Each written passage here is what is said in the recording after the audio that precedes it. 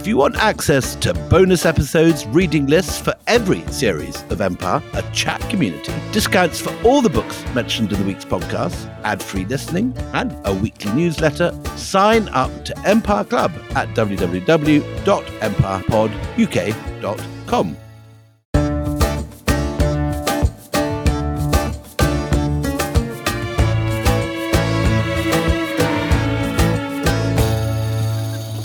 Hello and welcome. Big klaxon sound because we are announcing our new series on Empire is... Well, this is letting a Persian cat out of the bag, and it is indeed a series which I am absolutely thrilled about, on Empires of Iran, from the rise of Cyrus to the fall of the Shah. We are going to be looking right across the span of Persian history, from the first great superpower empires through this mighty tussle between Persia and Rome, the rise of Islam and the way that Persia disappears for a while, only to come back massively with the Abbasids, Persian culture reborn, the whole story of how Iran becomes Shia, and that sets its course against much of the rest of the Islamic world as something quite different to the Ottomans or the Mughals.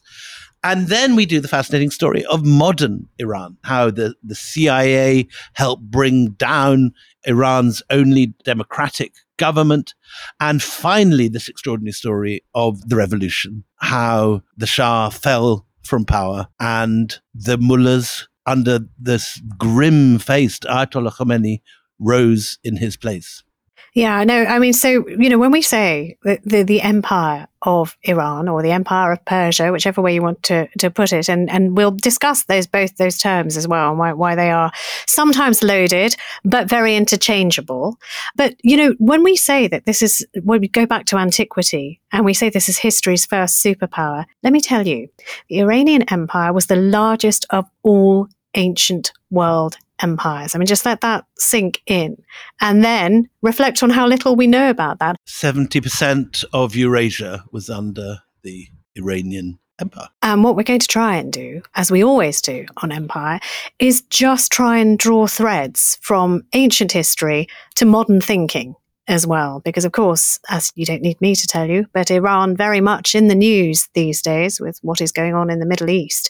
So hopefully this is a lens, an interesting lens to look through at a part of the world I'm pretty sure you don't know very much about. It's going to be quite the ride. And it's something that matters a lot to you, William, because you've been to Iran not long after the revolution. I love Iran, and I've been many times, and I went for the first time quite soon after the revolution, when there's still piles of spectacles of those shot dead in the course of the revolution were on display in museums. I got caught in a air raid in Isfahan during the Iran-Iraq War. I've been back since, and both researching my East India Company books and how all those stories often spoil over into Iran and the early Afghan wars. But what I think is fascinating is that this is Empires of Iran, plural.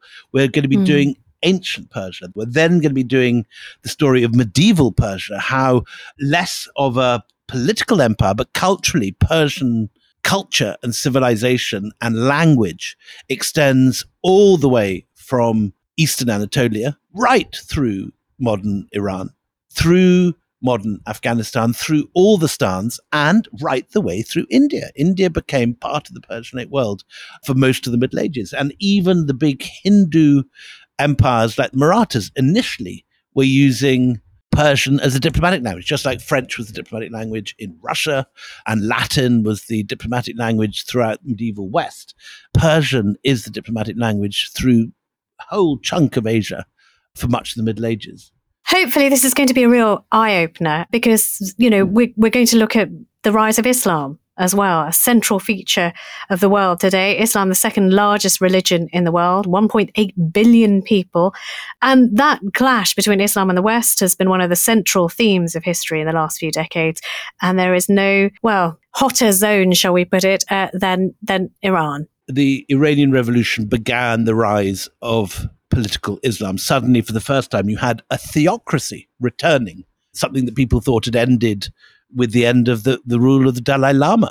But suddenly you have the mullahs in charge again and Islam as a political force in the world. And that, of course, is something that is incredibly current at the moment in the Middle East. And the whole question of the power of the Iranian state in places like Lebanon and Gaza are absolutely the focus of world attention. So this is obviously a series which is going to be incredibly of the moment and which is going to directly reflect onto the politics of today. Yeah, so we're very excited about it. We have learned a lot already in just the first few that we've recorded. We really are very, very proud of this and we're very excited to bring it to you. So please do join us for the new series of Empires of Iran on Empire with me, Anita Anand. And me, William Dalrymple.